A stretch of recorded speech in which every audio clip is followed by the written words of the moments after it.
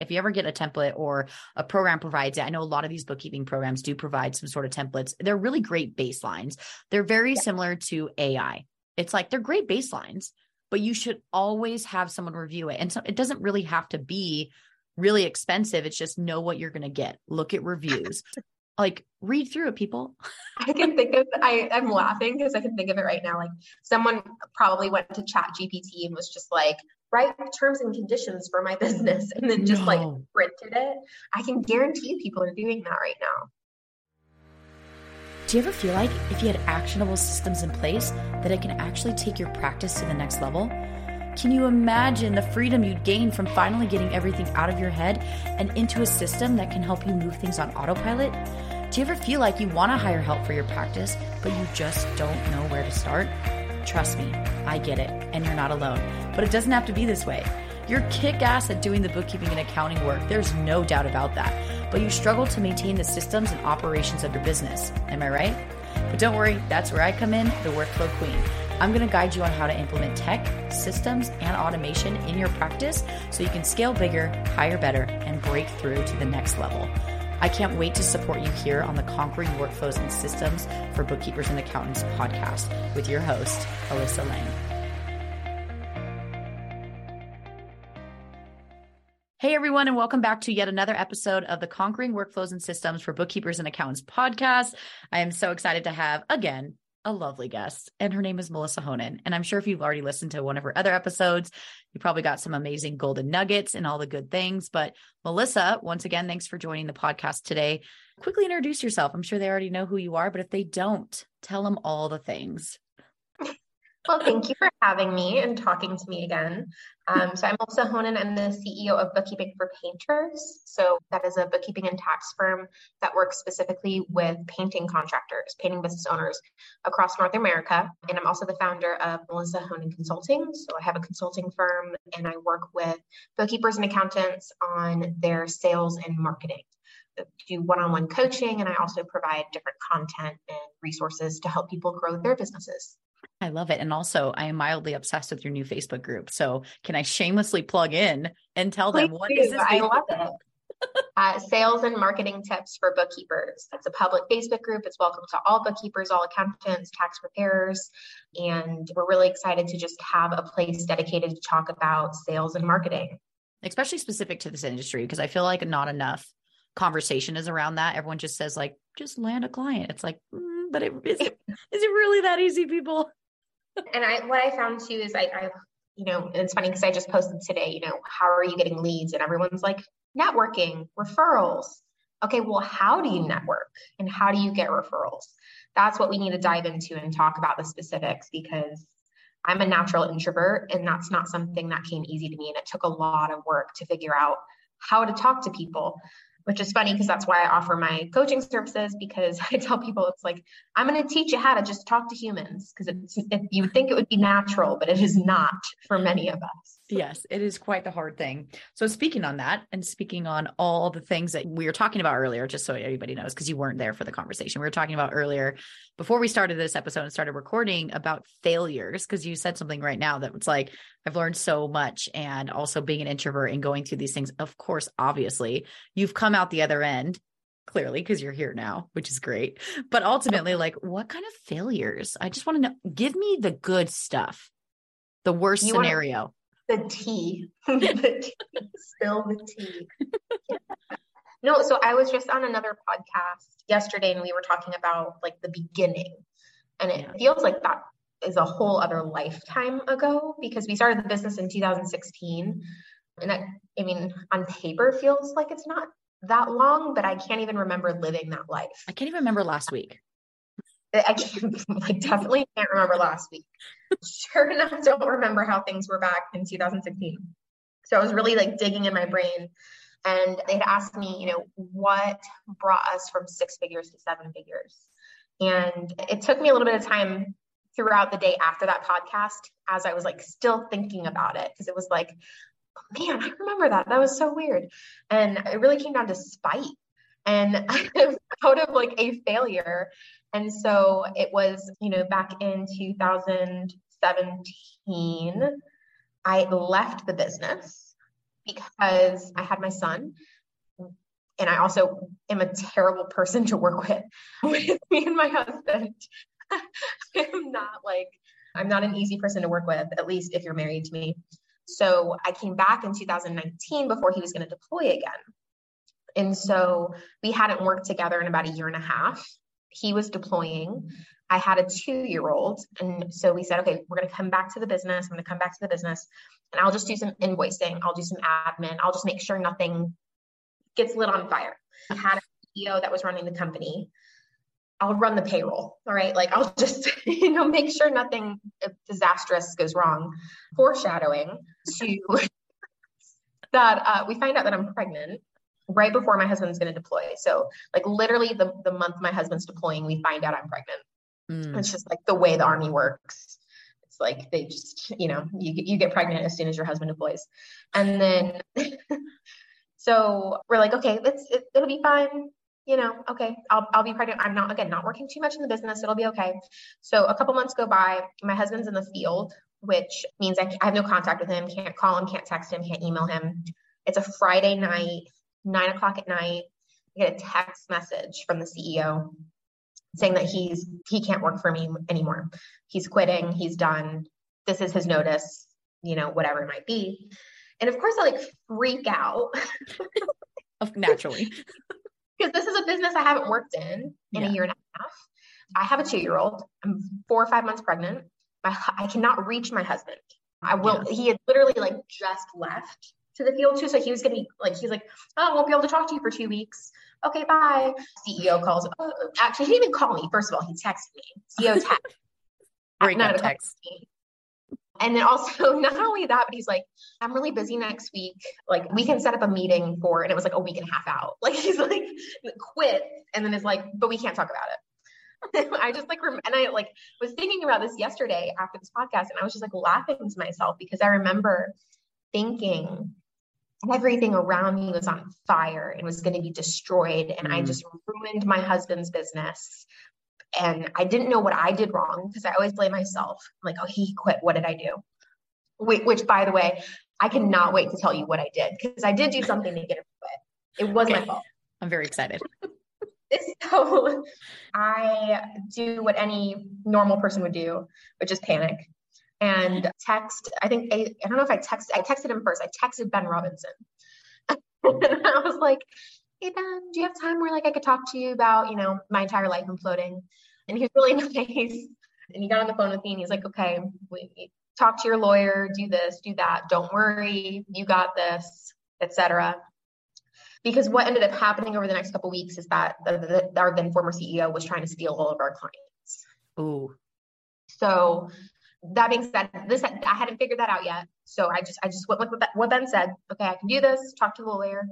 Talk to my lawyer and decided basically that when I did talk to him, I wasn't going to try to talk him out of it, that I was going to accept his resignation. Because the only thing I could think of was if I convince him to stay now, is he going to do this when I'm 9 months pregnant? Is it just going to delay a few months? Or I can let him go and just figure this out now. I got a couple months. Let's figure it out now.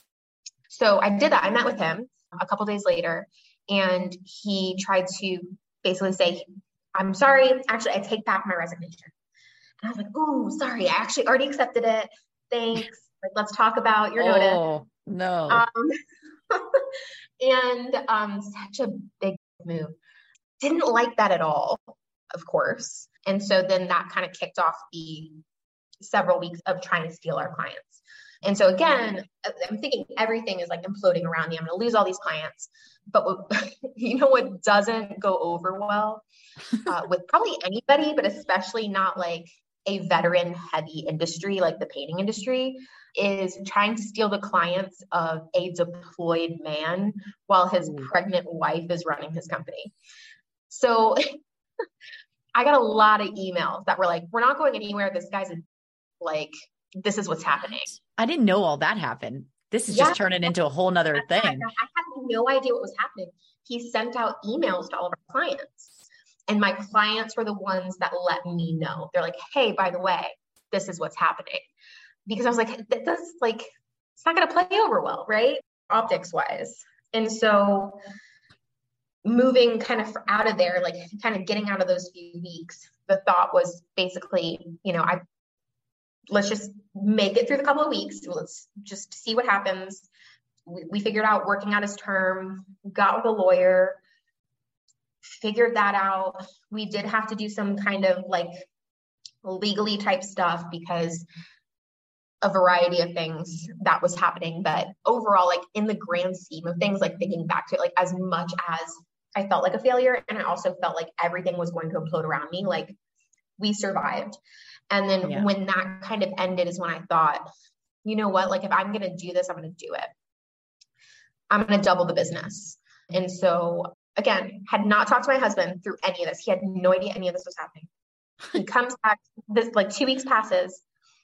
He's like, he calls me. He's like, hey, what's up? How's everything going? You're like, it's a dumpster fire. It's great, babe. At this point, like, hey, it's great. So just want to let you know, so-and-so resigned, tried to steal our clients, dealt with the lawyers, Ben helped me. By the way, I'm CEO now. Then I go ahead and double the business while you're gone. Oliver's fine. He's good. Like filled him in and he's like, don't worry about like, he's like, okay, you want to do it. That's fine. Like, but just like keep it where it's at. Just like, try not to like blow it up while I'm gone. I was like, yeah, I'm not going to do that. I'm going to grow the business instead. And he was just like, okay. But then like I did. Surprise. Like longest story in the world. That was just like one of the hardest times, but that was like the defining moment of me saying like, obviously he underestimated me. Many people have always underestimated me and I wasn't about to have it. And if you're going to try to destroy something that we work so hard to build, I'm not the person that is going to be the pushover. And it just fueled me to say like, I'm taking this and I'm going to build it to a point where I won't even think about you in the future. And it's true because I was talking to Daniel last night and he's like, man, like, I don't even remember all of that. I was like, well, you weren't there. But yeah, you were kind of gone. I mean, for good reason. Thank you for serving America, but but it's everything's lighting on fire right now. It's great. Okay. Okay. So this was it. This is what I said. Okay. So we had a meeting. We had a leadership meeting about the future of where we wanted to take bookkeeping for painters. Wait, this was back then. This was like in that moment. Back then. Okay. Back then. Where they want to take bookkeeping for painters, what our goals were, like what did you see in the business? Okay, guys. I mentioned that I wanted to have a really great work environment where we paid people a living wage, beyond a living wage, that we could afford to provide full benefits, and that it was my dream to provide a minimum of 12 weeks paid maternity leave to employees. And that is why. And that's why he quit? Because we had micro and macro economic differences, AKA he wanted to pay people and he didn't want to provide benefits.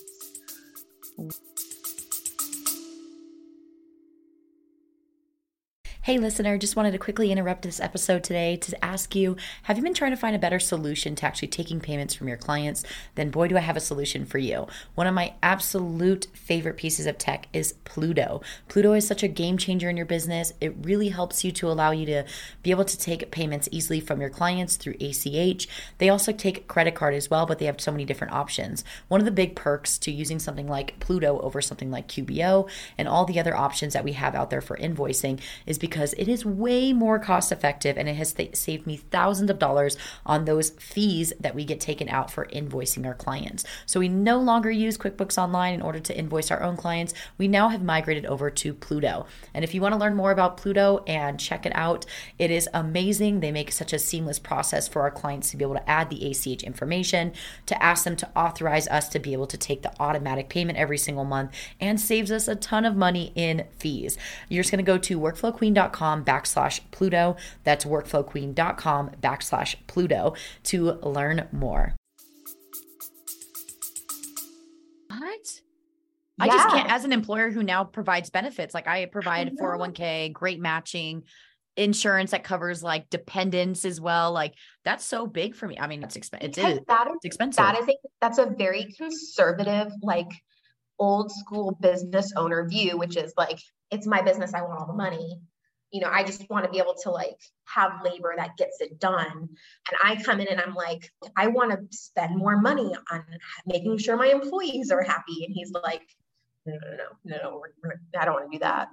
That just seems like a misalignment though, altogether. 100%. And that's part of the big thing is because like reviewing back and then talking to him further about it, that is a big reason why I accepted his resignation. Because I was like, you're right. We've got differences of opinions here. And at the end of the day, I mean, we're going to go with mine. So, man, that's a story. I didn't know all those things. I know there's more too. Like it keeps like uncovering. I feel like I have PTSD from it, but well, you're obviously on the other side. But a lot of learning out of that, which is having really strong non-compete agreements, having really good employment contracts in place, making sure that compensation and bonus packages are properly documented and tracked. Yeah. There was, an issue with PTO that basically he was saying that he had never taken any of his PTO and I had to pay it all out. It was going to be something like 6 weeks of PTO, which would have drained our accounts at the time. Yeah. Like that's a lot. He was making more money than we weren't making money at the time because we were paying him so much. But luckily I was able to go back and track all of the PTO that he had taken, because at the time we weren't using Gusto to track PTO, things like that, where you don't think how important these things are until someone's trying to destroy your business. And even now I'm still a little bit lax about it. And I know like in other failures, like I should probably get better about it. That's rough. I think a lot of people, it's so funny because today, so in Breakthrough, which is, if anybody's listening, is one of my big group coaching programs specific to this industry. And someone had a question today. So we have like a Facebook group, right? So they can ask questions as they go through the program. And we have a whole module dedicated to hiring. And one of my big points in the program is to protect yourself. You might be, we're so naive at the very beginning when you're first hiring to be like, everyone's perfect. Nobody's going to leave me. Nobody's going to steal my clients. And like, I'm sorry to break the news to anybody, but like, that's not the reality of things. And to be honest, I used to think that until I have also experienced situations that have put me into a certain place to have to initiate these processes. And so one of her questions was, I'm working with an HR consultant to draft our employee handbook. We don't offer anything that has to do with contracts because my lawyer says not a good idea. I'm not a lawyer. So we do offer like guidance on like feedback on what you should be offering. So she said, what should I do specific to this industry? And I hit almost every point that you talked about, which is like definitely that non-compete, definitely making sure, well, in my mind, an employee handbook is a little bit different than employee contract. I mean, they can kind of go hand in hand depending on what's being signed and what's not.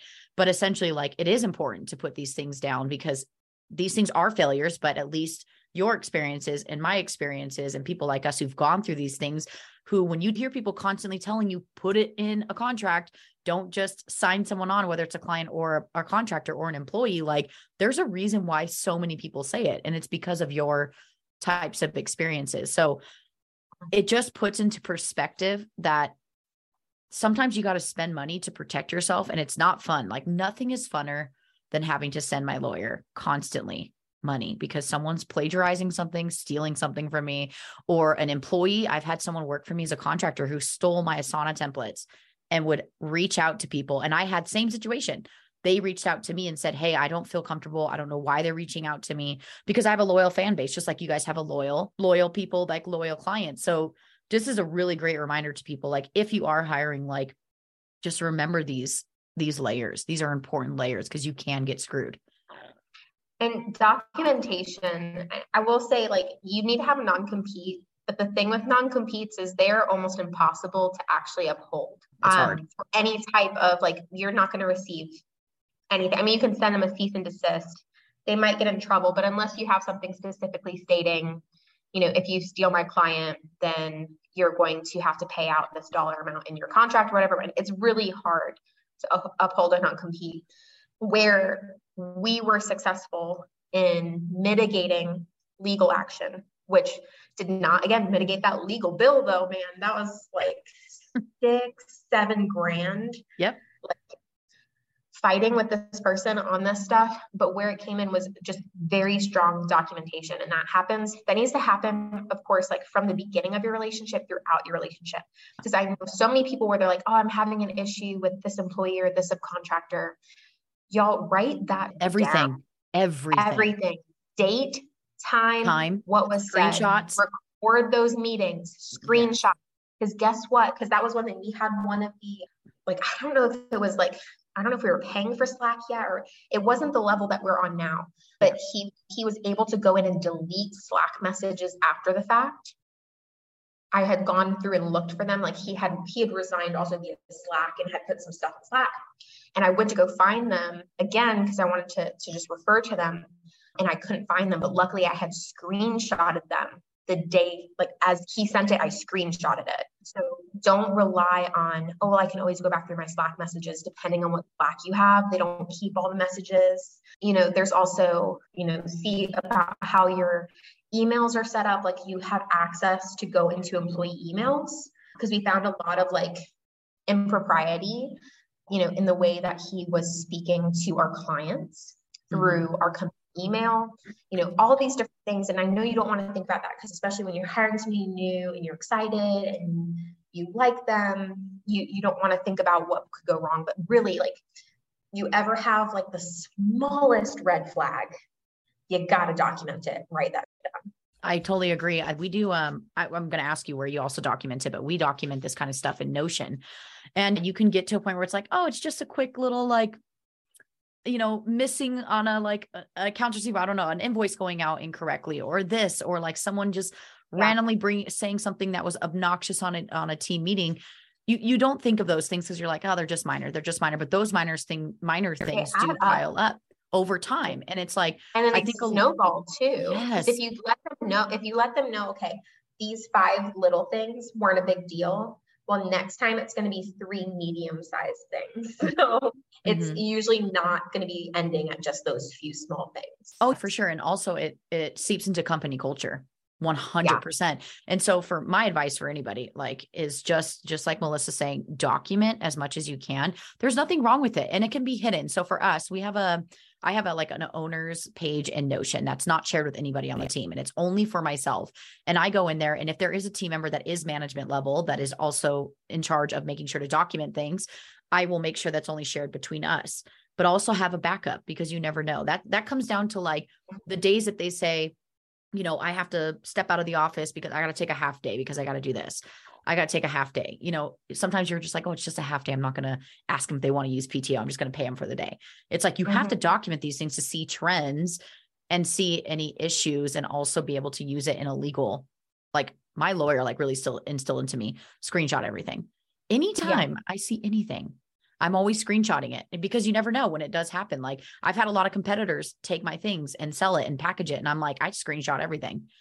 You got to do it. You got to do it for everything.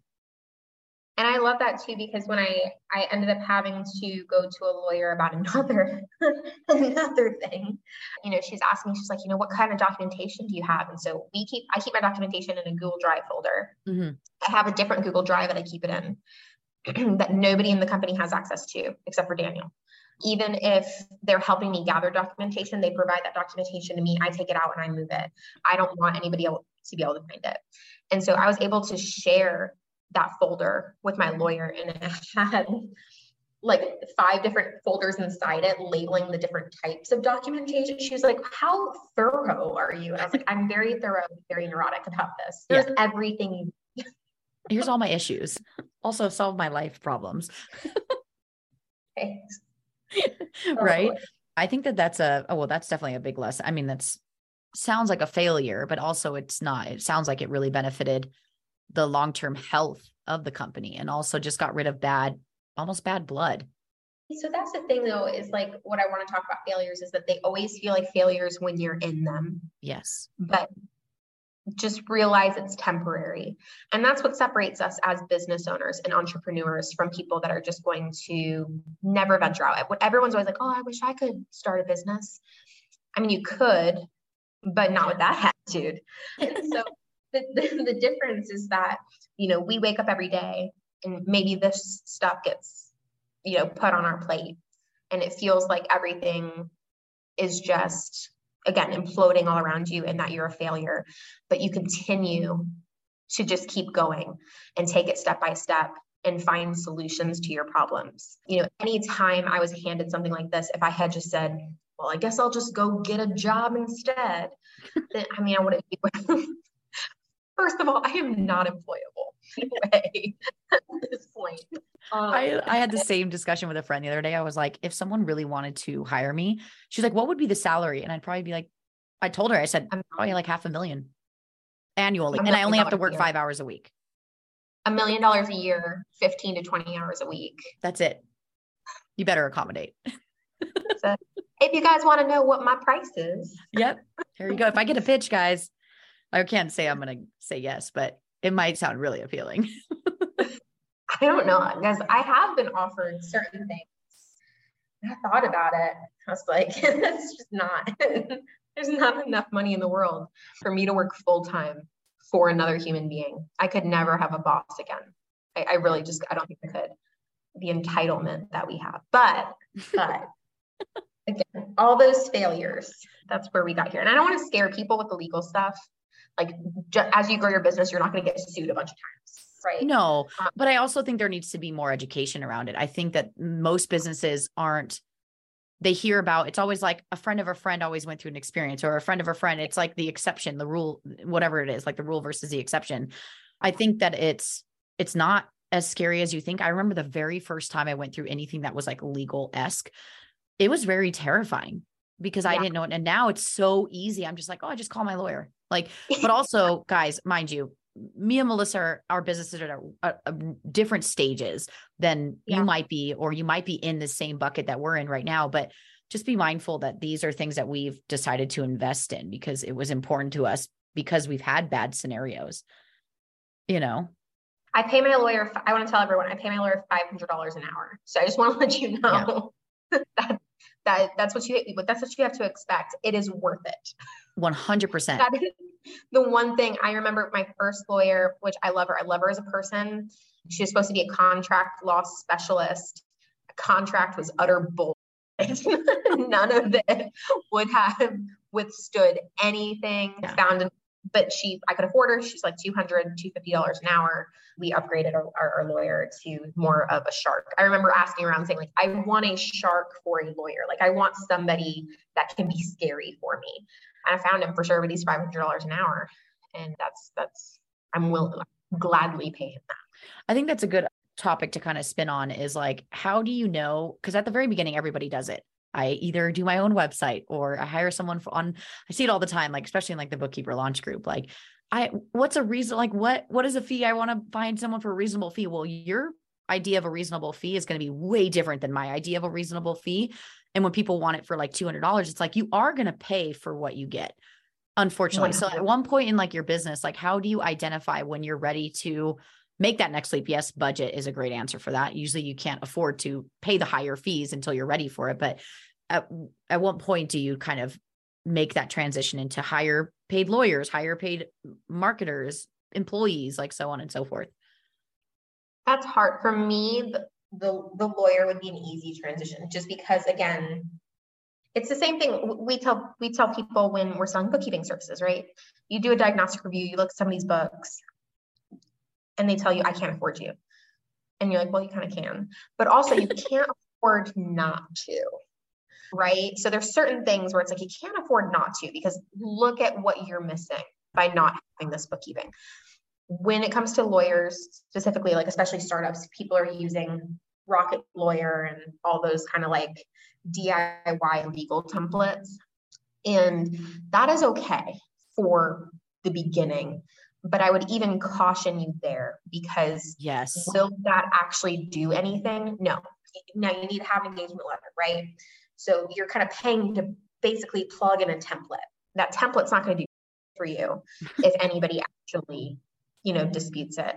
And so I would say, at the beginning, if you're looking at where do I need to invest my money, for me, looking back on it, spending more money on the lawyer would have been a better idea than anything else. I constantly am telling people, I think I'm like I've become like the person in every group that's always like, can someone share their engagement letter? Can someone share their contract? Can someone share their terms and conditions? Or even worse, I saw it once where someone was like, I just took it from someone's website. I'm like, you literally just, I remember commenting and I was really nice about it. I was just like, hey, like, that's not okay. Like, it's not okay to, take people's stuff. But I do believe that lawyers sometimes are the best thing, because ultimately you can get yourself stuck in bad scenarios with clients.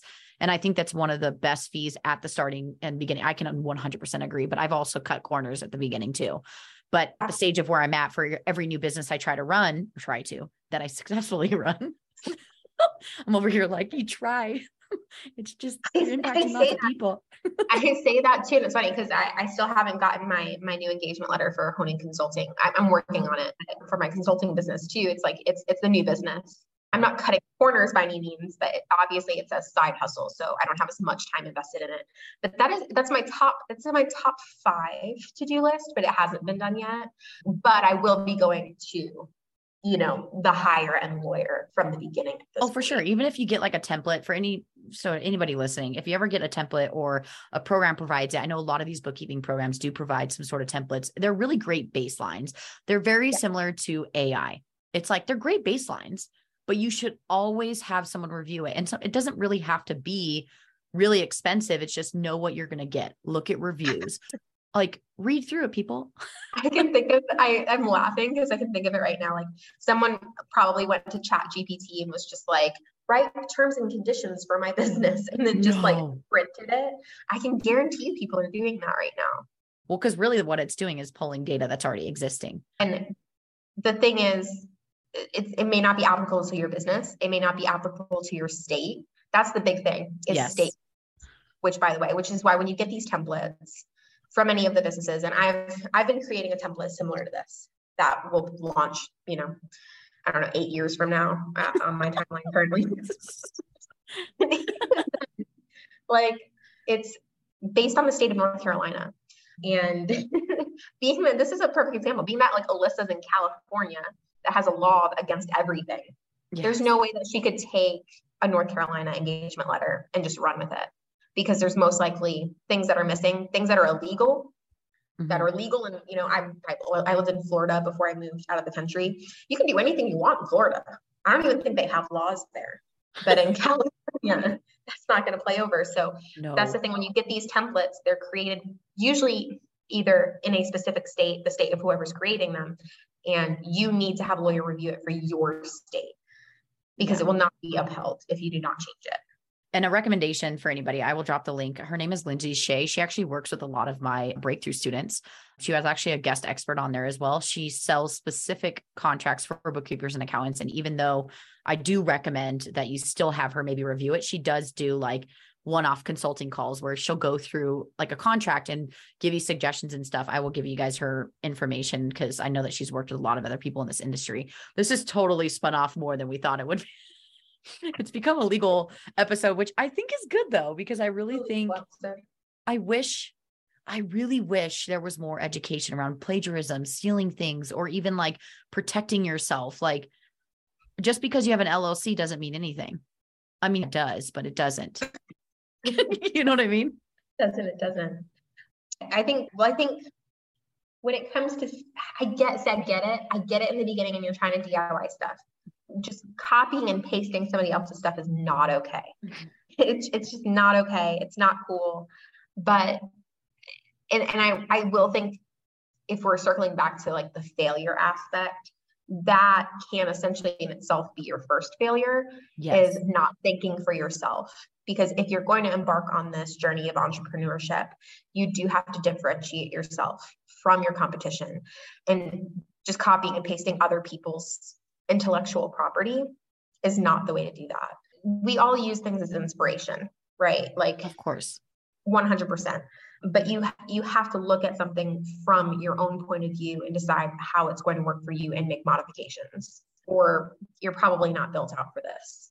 I can definitely 100% agree. And also not only that, but also when you start to copy things that have personality in it, I feel like you're showcasing the wrong thing. I'm serious. Like, my number one thing I get stolen is my job description.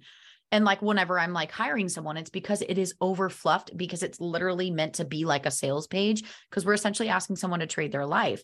And there is words like kick-ass bookkeeper, you rock star, because of course I've got to do it. I laugh because I could never copy and paste your and use it in my company. And anyone has any, like, they'd be like, there's no way she wrote that. Like, not. And the same with like other copy too. Like any, you had you're right now you're running your ads for your diagnostic review. Yes. Imagine if I copy and pasted your ad with your personality and tried to use that for painting business. And then you get on a call with them or whoever it is. And it's like, but you're not anything like I just There saw. would be calls. Okay. First of all, there would be no calls if I used that to market to businesses. It wouldn't work. It wouldn't. And that's what I see happen so often. But I think it is really, really important with the job description specifically though, because that would be a bait and switch. 1,000%. If someone saw your job description with your personality in it, and then they sat down in a meeting with me, like that's not how we operate, and that's okay. Like I'd love to operate like you. I love your personality, but that's not how we operate. We have a completely different, setup of how we do things. And so if anything, I think obviously you can't just, again, it's not nice, guys. It's not nice to copy and paste, but also it's really unfair to the people that are applying for your job in that particular scenario, because you're not being truthful about who you are. You're not setting the right tone, and you're just really like giving people the opportunity to like, we're going to just talk about the whole job description thing, right? Good. So if this is, you're kind of, like you said, bait, what do they call it? Bait and switch. Okay. So essentially like, you're really just like pulling these people in based off a certain personality trait, or maybe like, oh my God, I'm so pumped. You got me so excited. But then they go to fill out maybe your job application, the actual application, maybe it has a quiz, and maybe it has like scenarios and like debits and credits questions or whatever that looks like. Now, guess what's going to happen? Karma is a real thing, people. And guess what they're going to do? Maybe they're going to go Google search it, copy, paste the answer. So just remember that you're also putting out to the world that you're willing to just take, and that can also happen to you as well. And it's not a fun scenario to be in, because then you're going to be attracting somebody. They don't know that you took it from somebody else, but like, it's just the way the world works. For sure. I want to know what your biggest failure is, for sure. Ooh, failure. Ooh. Ooh, let's tread lightly on this one. Okay. I guess I'll just be very real, because this is what this podcast is all about. Probably not biggest failure. I wouldn't call it like the biggest thing ever, but the most easiest one to identify that's most recently been something I've gone through is not being honest with myself about whether I should have a business partner or not. This needs to be a whole other podcast. It's definitely going to be, but out of respect of my prior partner, I definitely want to tread a little bit lightly. There was nothing wrong. She was amazing, like an amazing, amazing human being. But I wasn't honest with myself with whether I actually wanted to, because I think I was so eager for the idea to have a partner, because I was like, if I have a partner, then half of my brain doesn't have to be used all the time. But that's such BS, or at least depending on who you partner with. I think that I wish I would have sat with myself, because I feel like I wasted their time. So essentially, when the idea of magnetic bookkeeping consulting came out, I approached this person and I said, hey, I'd love for you to be my partner. But in my brain at that time, it was more like, thank God I can have half of like the decision-making off my plate. And like, I was really thinking it was going to go a little bit different. And I didn't realize that I already had 5 to 6 years of business under my belt and multiple companies. And I've been through the ringer. I've experienced a lot of failure to get me to where I'm at, to the decisions I've made. That's probably one of the biggest things, is just identifying. It was really hard to be honest, to be straight up with her and say, I failed. And I knew that, like, with being honest, I wasn't going to be like, but I'm keeping it, because that's not fair. So my approach was, I should have been honest with myself and really sat a little bit longer with whether I wanted a partner or not. I said, so I'm willing to let go of this company if you want to buy me out, or the other option is I buy you out, or we dissolve the company. And that was really hard, because like, I love the brand. I love the name. I love what's been built. I put in a lot of work to that company. And ultimately the smartest decision was for me to keep it, because I'm in the US and they were located in another country, and it just would have been more complicated.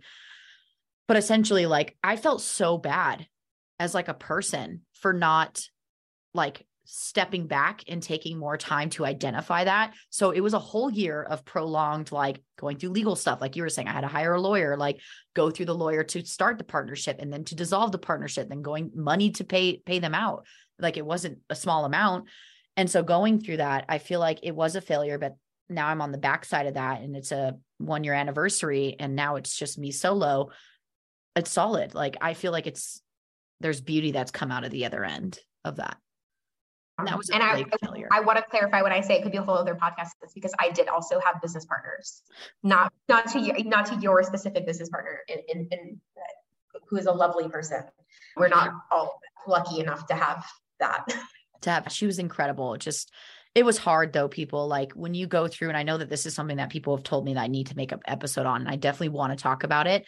I can only give so much information, but ultimately I don't even know. It's hard to identify something as a failure after the fact because it doesn't feel like a failure, but I felt like you were saying in the moment, you feel like a failure. But now that I'm on the backside of it, we've done everything. Like the business is now in my name. I bought them out. It's been several months. Like things are going good.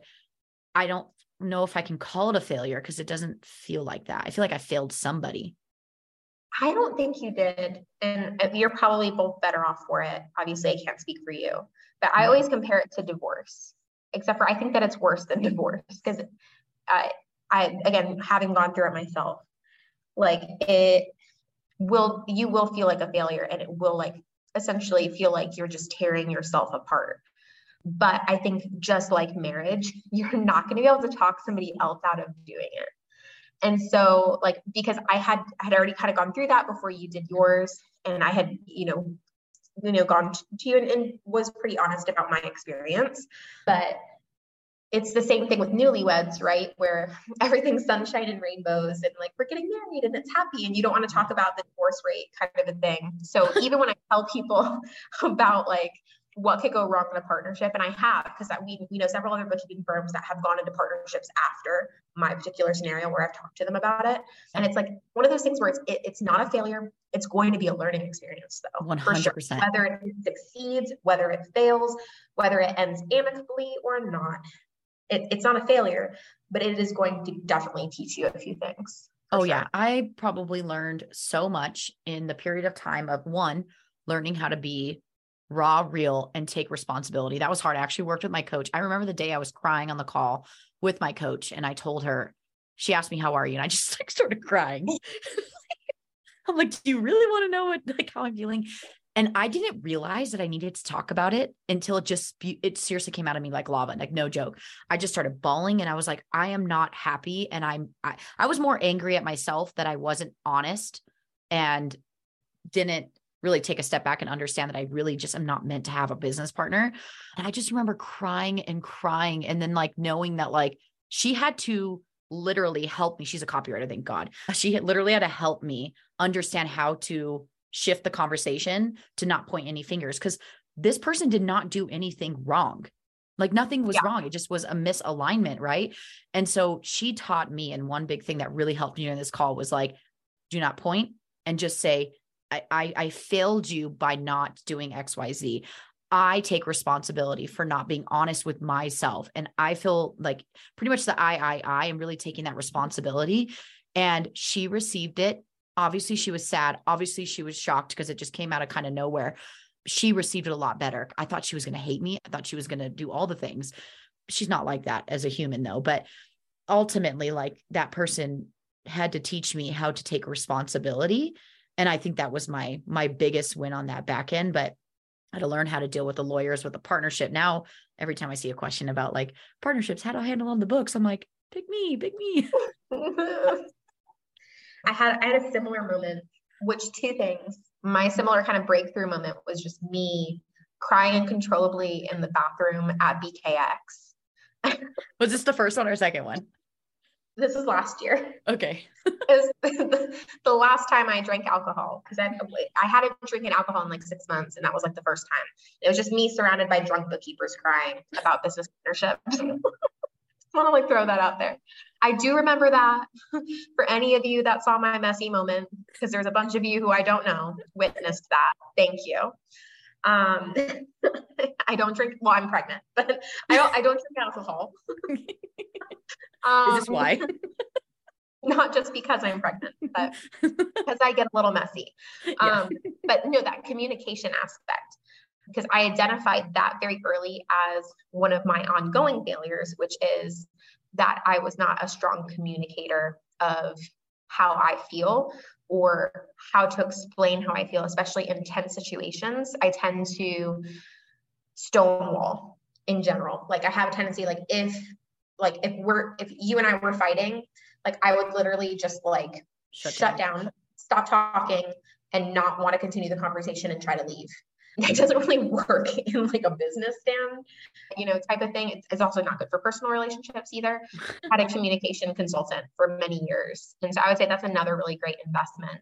If you feel like, you don't know how to communicate how you're feeling, that could be a therapy thing, but also if you're therapists are great, but there are also like business communication consultants that can help you from a business standpoint, like of how to communicate in a professional, environment, because that was the struggle that I had for sure. Because I can see very clearly how I would make the same mistake that you did in the sense of not being truthful with yourself, because you get excited. I have a tendency to just, I get excited and I'm just like, okay, go. And I don't take time to think like, okay, how does this really make me feel? What is this really going to look like? Is this really what I want? And then how do I communicate that and figure that out? That doesn't really happen for me easily. Speaking of consulting and talking about communication, let's talk about you and your consulting. Oh, it's gosh, happening. No. What you were saying about talking about investing in somebody, this is why I'm saying it, investing in somebody who can help you communicate. There's also different layers of that. I mean, there's a lot of awkward moments that people run into. I've had it happen on sales calls or even like talking to clients, like they put you in weird scenario. I'm serious. I'm sure you have like crazy stories in this capacity. I think we all do. We've all been put into weird scenarios, but I'd love to talk about like how your approach, because I know that in Melissa Honan Consulting, you do work with people on how to communicate. Obviously, you're not a therapist, and obviously you're like not meant to like change someone's life. But like ultimately, when it comes to sales, how does that correlate to even being honest with yourself when you're approaching things with how you guide people on how to handle a sales call? Maybe it's uncomfortable or not uncomfortable. That's a great question. I think the biggest thing, and it's funny because I just got a testimonial and she had brought something up that I guess I know I'm intentional about, but I didn't realize that that's essentially the way she phrased it. And I realized that that's how I'm teaching people, but essentially how to slow down and to take things as they come. And I think a lot of times when you get nervous, especially, you have a tendency to just kind of ramble or go on or just like, push past things and not really take the time to stop and listen and to really think about things before you respond. And that periods of silence or breaks in conversation are actually beneficial to both you and the other person. Whereas when you're trying to, especially if you're talking to somebody new, you want to keep the conversation going. You don't want to have that awkward pause, right? But that actually, those awkward pauses, if you learn how to manage them well and then transition out of them, can be a significant benefit to both of you.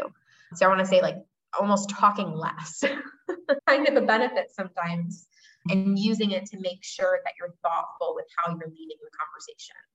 So when you're approaching somebody in the state of trying to like talk less, because I know that I'm one of those people who like, it's not that I get nervous. I just want to give so much information. I'm an information giver like no other. And so like when I see someone's issue, I'm like, I just want to give you all the information, all the answers, but it's really not, it's not good. So how would you recommend to somebody to dial that back? So I will give you one of the tips that I have been using is that I have a download on my computer called Grammarly, and it like automatically will edit any text that you're writing. Like it'll give you prompts. It's an editor. And where I'm just like, I talk way too much, I feel like naturally, which is funny because I'm actually naturally a very shy introvert. But once I like get to know you or start talking to you, I can't shut up. But that really comes across in text for me. And what I really liked about Grammarly is that it will automatically start editing things. And what I found when I started using it was that it would take like a page of text and edit it to like a paragraph. Because it was like, Melissa, shut up. You don't need to say all of this. And by using that every day, it has like translated into how I talk to people for the most part too. And I catch myself thinking, I could over explain this, but I know that like, I now have like a Grammarly, like a Chrome attachment in my brain. That's like, you don't need to say it. You don't need to say it. It's fine. Stop. Like, they got it. Stop talking right now. And that's Grammarly, like Gramme. ARLY. Okay. Yeah, grammar, and then just LY at the end. Oh, grammar. And I'm sure they have different versions of it. I love it so much I pay for it. And I'm cheap and I don't pay for things very often. Like I remember like Ben, like Robinson, he like chastised me because he had sent me like a Word document or something. And I was like, I can't edit this. I got to like download it and put it and open it in Google Docs or whatever. And he's like, you don't have Microsoft Office? And I was like, who does? Like a Word doc? Oh my God, such an old school thing. Oh, Ben. I use Google Docs like the rest of the world. What do you mean? What are you talking about? If I don't have to. I actually wrote that down. I think that's a great tool because I also do have the same especially with text. Dude, I'm like the worst. Especially with text. I'm over. I will keep going. And then I find myself repeating myself. And like, it's really frustrating. Also, my friends have this running joke, like in my real life, also my virtual life, have this running joke that like, whenever they ask me one thing, it's never just like, yes, or the solution. It's always like, well, I went to like Europe one time and then I ran into this guy who told me this thing. And then I did this. Oh, and then the solution was, it's like, what? It's like, I go ping ponging everywhere. I'm the same way. And this is like a core memory in my brain. And I remember I was maybe 10, 11, 12. And I had like a second family that was like my best friend's family, and her parents were my parents. Like I still am friends with her parents on Facebook. Like I sent her mom Mother's Day cards. Like I'm not even friends with the friend anymore. Like that's how weird it is. But like I'm like, her parents are still my mom. Like I'm keeping them. And I remember them telling me, I can't remember what happened. They got me some type of gift. And it had some kind of writing on it or something. And I can't remember what it said, but essentially their explanation was like, well, you have an excuse for everything. Because I can never just answer, like, if you have a question for me, or if you ask me what happened, it's not just like, this happened, or yes or no. It's like, well, let me tell you. Let me just tell you all the things that happened. And I still have that tendency. I had to write an email yesterday. I had a client give their notice of resignation. And that happens, or notice of cancellation. And they basically said, like, your team is awesome. I love this person. I love that person. But their feedback was that we have a charge for everything. They're like, we pay you for bookkeeping, but then we had to pay you extra for 1099s. And then we had to pay you extra for tax preparation. I know, Darren, that's like the look that like Daniel gave me as we're reading the email. And then he's like, that's weird. Then he's like, and then you told me I had to pay for this other thing. And then, so I was shopping around for other bookkeepers. And then when you sent me the price increase email, which was $100, by the way, I decided enough was enough. And so I keep thinking, and I'm going through it, and I asked my team, I'm like, hey, can you give me some feedback on this? And they're like, this is what I said. So there was one miscommunication of, we weren't telling them that we were going to charge them for something. We were telling them that there could be a potential additional charge for something, but not that we were charging for it, but that it was outside the scope of their work. But then I was going through the email, and I found myself wanting to like take every point that they made and explain it and like explain it. And then I looked at Daniel and I was like, my inclination is to want to do this. And I know that that's wrong, because at this point it doesn't matter. And what I'm going to do is gotta leave it. Are they wrong? Yes. Okay. At the end of the day, they want services that they don't want to pay for. Cool. Am I going to talk them into paying for them? Probably not. They already found another bookkeeping provider. What I'm going to do is I'm going to accept their cancellation. I'm going to validate how they're feeling and let them know that I'm sure it is frustrating to be told that, additional services have an additional cost that you weren't expecting. I'm going to let them know that other people have felt that way and that we're not always the best fit for every company. And I'm going to wish them the best and tell them that I want to help facilitate a great transition. And that was like, I was like, man, I have come a long way, because I swear 2 or 3 years ago, I would have been like, there would have been check marks. You said this, I'm going to say this. You said this, I'm going to say this. But no, at the end of the day, like, less is better. And it just takes time and self-awareness, really, at the end of the day. And for me, starting with like a written word helped me work on, when I'm speaking to people.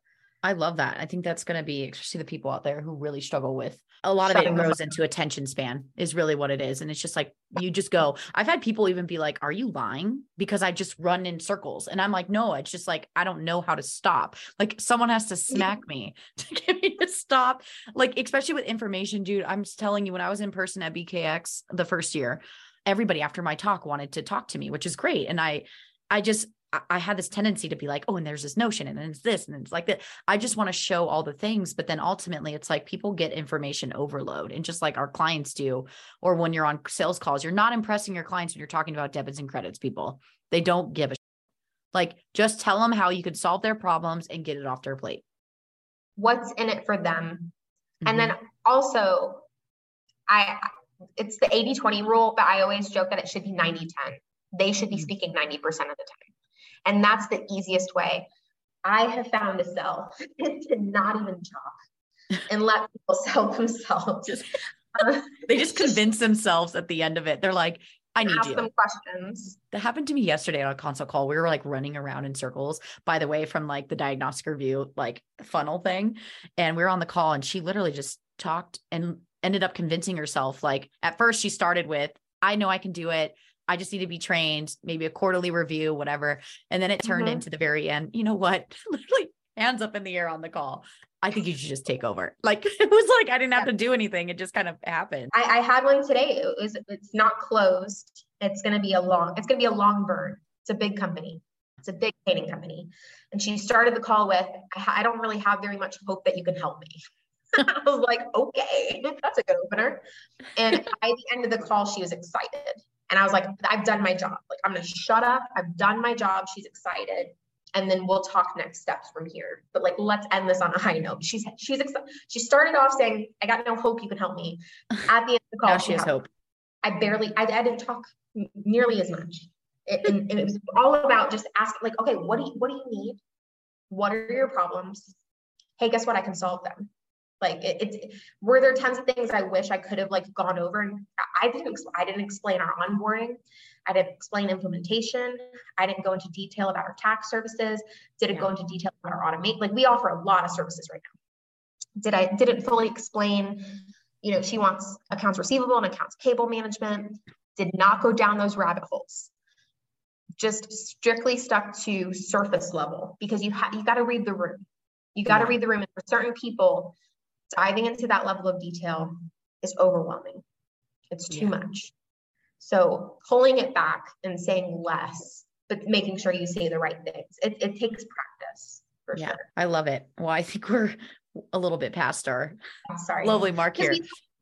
I know we do. That's why I was like, you have to be another guest. We reserve it for the bookkeeping podcasts. So we can, shut our mouths during sales calls. Sometimes you just got to blab somewhere. Usually it's my poor dog. He's just like, what is mom saying? Well, I think this is all great. I feel like we just covered. I like literally had a bullet note on a piece of paper, what we covered, so I could do my lovely intro here. But thank you for all the tips. I know you talked about the Grammarly. I'm definitely going to link that in the show notes, because I think I'm going to selfishly check it out. I'm also going to link over your Facebook group, because I want people to, if you want to be immersed in Melissa's world, I definitely recommend checking out our lovely Facebook group. It's the Sales and Marketing for Bookkeepers and Accountants, correct? Yep. Sales and marketing tips for bookkeepers. It's facebook.com/tips for bookkeepers. Oh, that's nice. Short and sweet. I know, right? I think this is all great. I think there's a lot of golden nuggets here. And of course, guys, if you love this episode and you want more of a Melissa Alyssa, what are we going to call ourselves? Like the Two Musketeers? We'll figure out a snazzy name for these sessions. But if you like this episode, you want to hear more of it, please feel free to screenshot it, tag me over at Workflow Queen. Also tag, I think it's official Melissa Honan.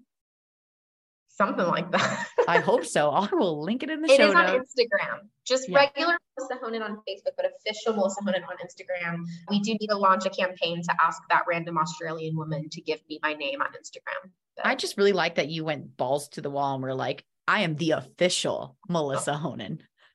So a sidebar, I was told by somebody much cooler than me that the cool kids use unofficial. And then I was like, well, I'm not cool. So that's why I'm the official. Well, anyways, where can people get immersed in your world? I know you got some other things going on. Let us know before we kind of send both of us off today. Social media is definitely the best place. I would say Instagram at official Melissa Honan, but then of course the audacity that I have, my website, melissahonan.com. So everything is linked on melissahonan.com. You can find all my social media directly linked on melissahonan.com. And that's typically where I update anything that I'm working on. And if I'm going to be at any events this year, I'll be updating that as well. So you guys know where I'll be in the world. It's going to be great. And one day we're going to put together our own event. Watch out, Bookkeeping World. It's happening. Okay. Well, thank you so much for being on yet another episode. I can't wait, obviously, to have you back again. I'm not going to make this the last one and break up with you yet. But thank you so much, Melissa. I'm sure everyone loved this episode and we'll chat soon. Thank you so much. Thank you for tuning in to yet another episode of our Conquering Workflows and Systems for Bookkeepers and Accountants podcast with your host, Alyssa Lang, the founder and owner of Workflow Queen.